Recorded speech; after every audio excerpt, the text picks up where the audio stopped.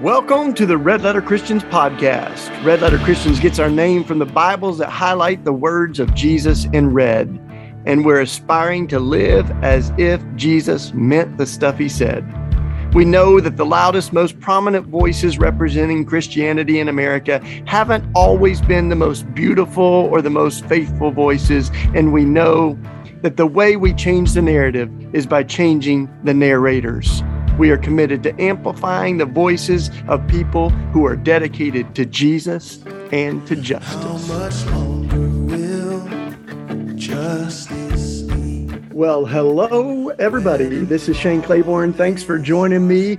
Every week, we're putting shows out and talking about how our faith connects us to the world that we live in. So our faith is not just a ticket into heaven and a license to hide from and ignore the kind of troubles of the world we're in. But, this whole idea that Jesus talked about, the kingdom come on earth as it is in heaven, is not just about going up when we die, but about bringing God's dream to earth while we're alive. And, a lot of folks with their faith that we end up talking a lot about heaven and ignoring the hells that folks are living in right now. So thanks for tuning in. And I've got a really great guest with me today. He's written a new book. It's actually brand new, isn't it, Josh? Just coming out right now, hot off the press. That's Everyday right. Activism. Josh Buck's the guest this week. He's a church planter, filmmaker, teacher, entrepreneur, and one of the leaders among many leaders of a relatively new organization called POX. They're designed to equip a new generation to connect their faith, Jesus-centered faith, with issues of racial justice and center the voices of Black and brown leaders and folks that are changing the narrative of what faith's about, man. So before we get to the book, tell us just a little bit about you and what's going on at POX. For sure. Thanks for having me on, Shane. My name is Josh. I have a wife, 3 kiddos. We live in Tucson, Arizona. We've moved all over the place, kind of like a military family, even though we're not. Kind of ministry taking us all over. I was born in Texas. Grew up outside of Seattle, moved to California for Bible college, where I really gave my life to Jesus.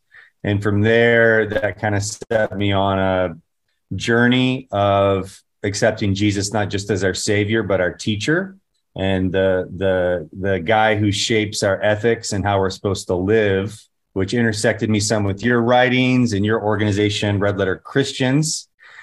And yeah, we love from Jesus. there, realizing, yeah, that's the goal, right? That's the goal. So I think from there, really trying to find ways to start organizations that focus on Jesus. So that had to do with church planting. In 2009, we moved into inner city Los Angeles to start a beautiful church that is still there.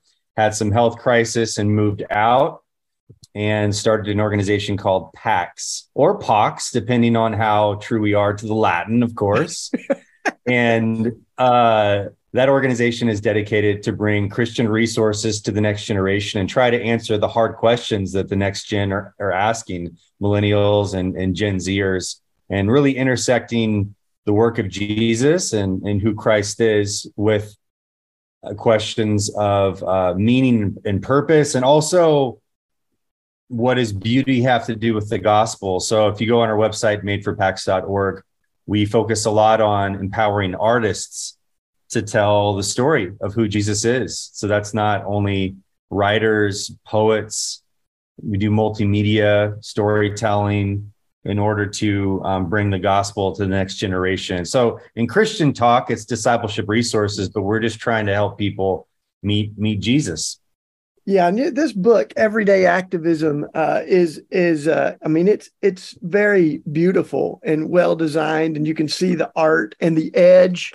I might even say it's hip, but it's very deeply rooted in Scripture and faith. And the irony is, a lot of folks that have hesitations around justice, they start creating these kind of counter narratives. Like I think when we think about race now, at least in the United States, there's a lot of folks listening outside the US, but the critical race theory has become this kind of way of avoiding talking about racial justice and the fact that sin not only affects individual hearts, but it also affects systems and structures. And hundreds of years of racism continues to leave residue, not just on our own hearts, but in our society and almost every aspect of society. But a lot of Christians have a really hard time tracking with that, because we've often thought of sin as so personal and individual and my choices, and Jesus is my personal savior. All of which can be true, and also it can be true that sin affects systems. So talk about like the biblical roots of that, because you do a lot of work in the book to make it very clear that you're grounded in your faith, but you're also grounded in Scripture and centered around Jesus. For sure, Shane. I think one thing you won't get from the book is talking about specific issues. I think it's easy to get lost in the cultural conversations, whether you're in the US or outside the US. If we start with the issues we're passionate about, that's okay to be passionate about issues, but it's important that we lay a foundation before we get to the issues. So in part 1 of my book, I talk about this incredible and radical Hebrew concept of Jubilee.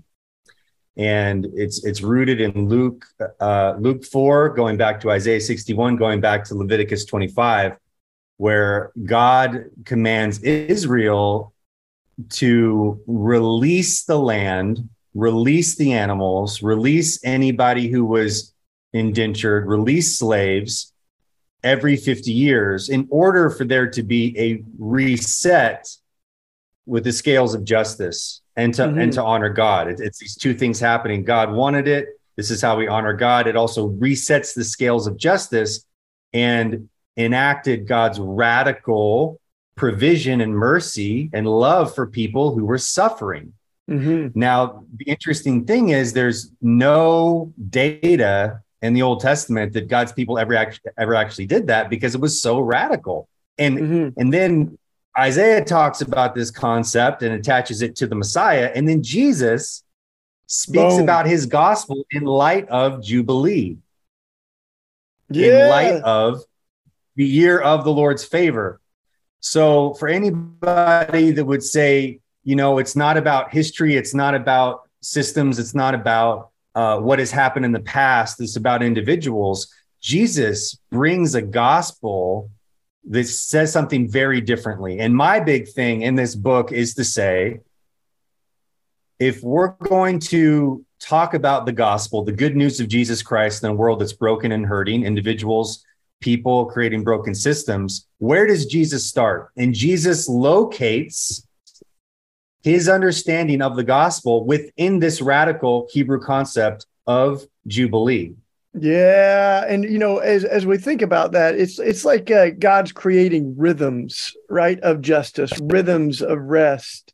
Good. The Sabbath, every 7 years, you're also supposed to do stuff every 7 days, every 7 years, every 7 times 7, kind of every generation, 50 years, you're to do this. And it was like anticipating that we will create systemic injustice, right? We will have a few people that have a whole lot of accumulated wealth and property, and a whole bunch of people who don't have what they need, this vision of this day, our daily bread. So God systemically tries to structure it into creation and into our souls, that we're to release people from debt, to set enslaved people free, to redistribute land, which was sort of the, capital and property at the time. So it was all about, Christians have a hard way of thinking about systemic injustice. It's hard to wiggle around the Jubilee. And some people will say we dodge it, Josh, with that.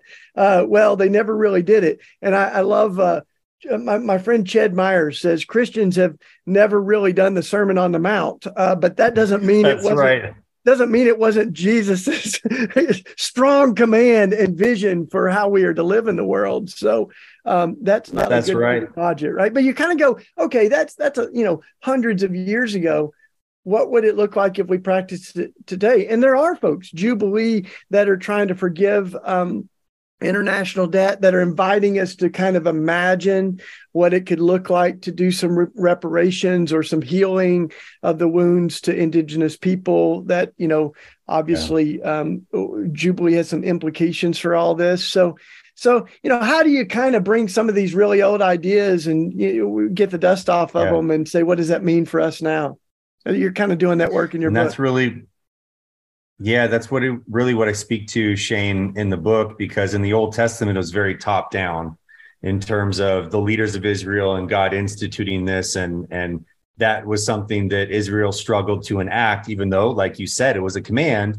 And what we see in the New Testament is it happening from the bottom up. And that is everyday people who have busy lives, who are broken, sometimes feeling they're too broken to make a difference, who don't have the right degree, who might not be a public speaker, that God empowers those people to be ordinary radicals, everyday activists. This is a language we use, that God is empowering normal people, ordinary people in the work of Jubilee, no matter where they are at. And the question is, well, what does this look like? You have to look at Luke and Acts. This is the 2-part series that Luke, a doctor converted to Christianity, wrote. And the manifesto is Luke 4. This is the thesis statement. And what we see over the book of Luke and Acts is Jesus mobilizing us, everyday people, for the work of Jubilee. And this is where I transitioned to 7 practices from the life of Jesus. A few of them, for example, are nonviolence, rest, forgiveness, empowerment. And I narrowed it down to 7 radical practices from the life of Jesus. It's hard to narrow it down to 7, but 7 practices. And if we can enact these on a daily basis, we can see social change and we can see Jubilee. Yeah. And our work with Common Prayer and New Monasticism and some of the other movements we're affiliated with Red Letter Christians, we have 12, one for each month. So we remember, you got it down to 7 though, which is a magic number. And of course, go into a little bit more detail about one of them. I mean, we don't have time to do all 7, but let's talk about one that strikes you as particularly relevant or urgently critical for us right now. And we're talking, by the way, y'all, we're talking with Josh Buck, whose new book, Everyday Activism, goes into these 7 practices that can create a better world. So we're going to talk about one of them now. Yeah. Wonderful. Yeah. The one that I would like to highlight right now is nonviolence. I'll say that I come from a long line of fighters. The Buck family is fought in almost every major U.S. war, fought for the Confederacy in the South during the Civil War. And coming to a place where I read Jesus and I read the Sermon on the Mount and realize that if Jesus isn't only my savior, but my teacher, then Jesus is allowed to shape the way that I live. And there are these clear teachings on nonviolence. And in the book, I talk about the fact that Jesus taught this, modeled it. The disciples of Jesus taught it too and applied it in their setting, Peter and Paul, and then the early church lived it out. And so we see this normalization of enemy love. And one thing that I think would be very helpful for people as they read my book, it's one thing to say, love our enemies, so don't commit violence to them. In some ways, I feel like in America, that's the no-brainer. I think in our moment where we're increasingly tribal and we're increasingly violent towards each other online, what does it look like to restore the dignity of the people we disagree with? And to fight injustice and to fight systems, and at the exact same time, refuse to turn evil for evil and return evil for evil when we're interacting with others. And I think this is so much a part of the message of Jesus, that there's this tension of living nonviolently and fighting injustice and resisting injustice. And we see this all the way up to the cross, yet at the same time, not being willing to dehumanize the people we disagree with. So if we're restoring dignity for all, we're also restoring dignity for our enemies. Again, not meaning we agree with them, not meaning we endorse what they do, but how do we live in such a way as to embody that message on a daily basis? And that's one thing I talk about in my chapter on nonviolence. Yeah, and I was thinking about this. We're as we're recording this, we're kind of in the heat of our midterm elections. Our country is as divided, as it's ever been, at least since we've been alive, and increasingly it feels like those kind of fault lines are all over the world. Around so many issues. I think of what's happening in Iran, and the women really having an uprising there of liberation and freedom and challenging the powers. Right. But I was on this call, one of these mini Zoom calls, Josh, where these experts on democracy were talking about the dangers that we are facing as a country. And they're particularly talking about the US, but they've studied democracy all around the world. And one of the things that we talked about is how, when it comes to the left and right, or in our culture, the Republicans and Democrats, not only do people think the other party or the other option are wrong, but they actually think they're evil and that the world would be better without them. I mean, we're talking about like half of our population, and they also went on, this group in particular went on to say, like, what are the things that make a dangerous democracy? And they were things like, having armed citizenry, which we have more guns than people. These political divisions that are the smaller number of parties, the more divided. So now we have two parties. We're radically divided, and the only way you further your career is by emphasizing what you don't share in common. So all that's exacerbating like pretty deep problems already. There were a couple of others like. Not having the same truth held in common, or trusting the media, or even trusting the electoral process. So we basically had every light on the radar except for one, dude. And it was a cataclysmic event, like sort of a catastrophic event, like an assassination, or, Lord forbid, something like that, or someone just saying, I'm not going to concede the election, whatever it is, like, then that often historically is what has created civil wars and, the fall of democracy and stuff, coups and all that. So, I mean, it's not, I'm not a like, doomsayer.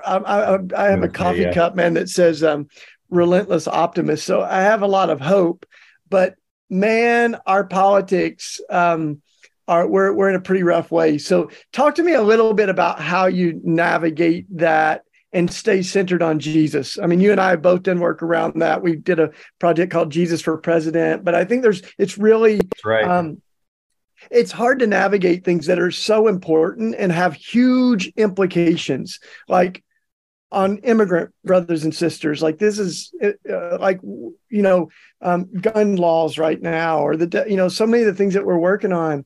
These are not just issues. There's people's lives that are on the line, and our faith calls us to care about that, right? But not to like just hunker down in the cultural and spiritual civil war that we're in the middle of. Yeah. I'm also alarmed at the trend lines, doing research on polarization, tribalism, and the political divides. And I think our solution, and this is the point of everyday activism, is that we can make a difference from the bottom up. We don't have to wait for the politicians or activists or famous people to get their act together to begin following. We can make a difference now. And so to me, the solution is looking at the movement of Jesus and harnessing those lessons for this cultural moment. Here's what I mean by that, Shane. Jesus decided to recruit ordinary fishermen, a tax collector, and a zealot.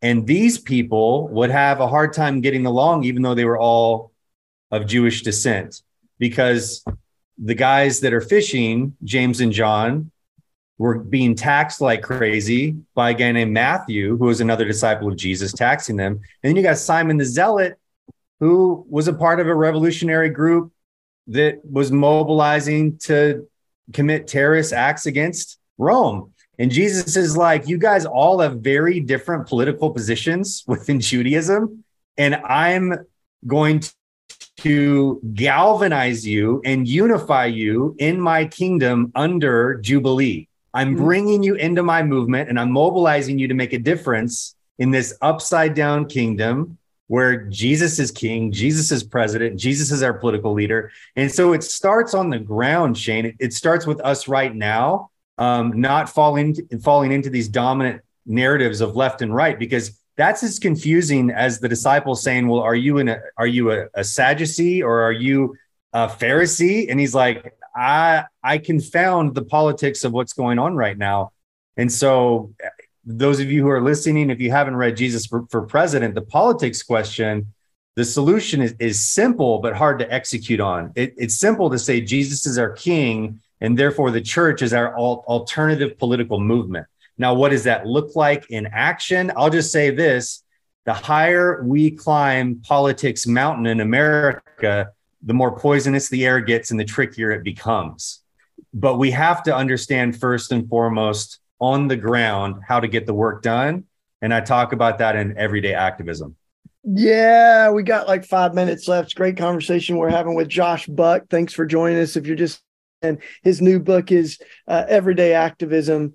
And so this idea that change comes from the bottom up. I've sometimes liked the analogy of boiling water, that it doesn't just come one big bubble, but it starts to steam and simmer, and you can see it start to boil and little bubbles first. And that's how social movements happen. And it feels like that's kind of starting to happen. And there's been moments where we felt that in our own culture. Even recently, it feels like there's a real desire to be activative and to do something, especially young people, are fed up like with the old excuses of why we can't do something about the environment, or why, we have to have 100 people die every day from guns because of the Second Amendment or whatever, just crazy. So I love it. And yeah, I think one of the challenges is like keeping things really grounded in Jesus. And that's, what we're all about at Red Letter Christians, is why we're such natural partners with you and PAX. And tell us a little bit more of like how you feel like we can do that, especially when Jesus has been really distorted. We've got politicians that are literally, y'all, I don't know if you've seen it on the internets, but we have politicians saying if Jesus had had an AR-15, it might have ended differently for him. You're going, what in the world? It's that old saying, God created us in God's image, and we decided to return the favor, right? And we remake God into whatever image we want God to be. So talk about, how folks can not give up on Jesus despite the embarrassing things that Christians keep doing to distort Jesus into who we want him to be. Yeah, I think we need to stick to the historical Jesus. So much of what I'm trying to do in the book is help us understand who Jesus is in his historical context, because when you take Jesus and you place him historically, and we do the Bible interpretation to understand who Jesus is biblically, it becomes harder to distort Jesus. It becomes harder to transform Jesus into a pundit of the left and a pundit of the right. And so that's a lot of the work that we're looking to do. And then at the end of the book, I have a justice matrix and the appendix where anybody who's looking to get involved in specific issues, they can help identify what issues that they want to be involved in. Is this prevention work? Is this intervention? Is this reclamation? Is this local work? Is this regional? Is this international work? And then I would encourage people to look for churches, organizations, NGOs, nonprofits, for-profit companies that they can engage on those particular issues. So first, we need to get back to the historical Jesus. And second, we really need to discern the issues that God is calling us to and partner with the right people and organizations that are doing it like Jesus. Yeah, man. In the last minute or so, I get asked this a lot. I know how I respond, but I want to hear how you respond to how you keep your hope alive. It seems like a question a lot of people are asking, but it also seems like a very reasonable question because there's a lot that kind of makes you exhausted. So what are some, maybe one or two ways that you keep your hope alive? That's really good, Shane. I would say people who are Christian activists or people who have a deep heart to see Jubilee enacted have a heavy heart, and they teeter between hope and despair. And they teeter between having a great day and feeling like they're swimming upstream and they're drowning. And I want to say to those who are listening that are in that situation, we see this in the life of Christ. We see Jesus have a deep hope for change and also at times despairing and having a difficult time. And Jesus is in solidarity with us in the despair just as much as the hope. Yeah, I mean, and even so where Jesus says, my God, why have you forsaken me? You know, God filling the absence of God. But keep surrounded with people that keep your hope alive, y'all, and keep singing that song. This hope that I have, the world didn't give it to me, and the world can't take it away. It's been a great conversation with Josh Buck. Get his book, Everyday Activism, and check out the wonderful work of Pax. Thanks, Shane. Right. We'll see you soon. Bye.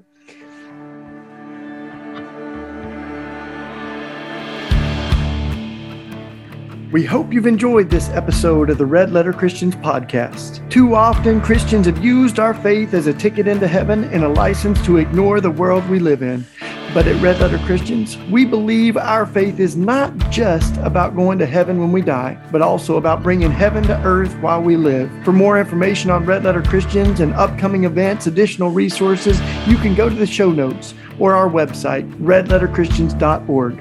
You can also support Red Letter Christians by giving a one-time donation or becoming a monthly sustainer. Just go to our website and click the red donate button. Thank you for being a part of this conversation and for being a part of this movement.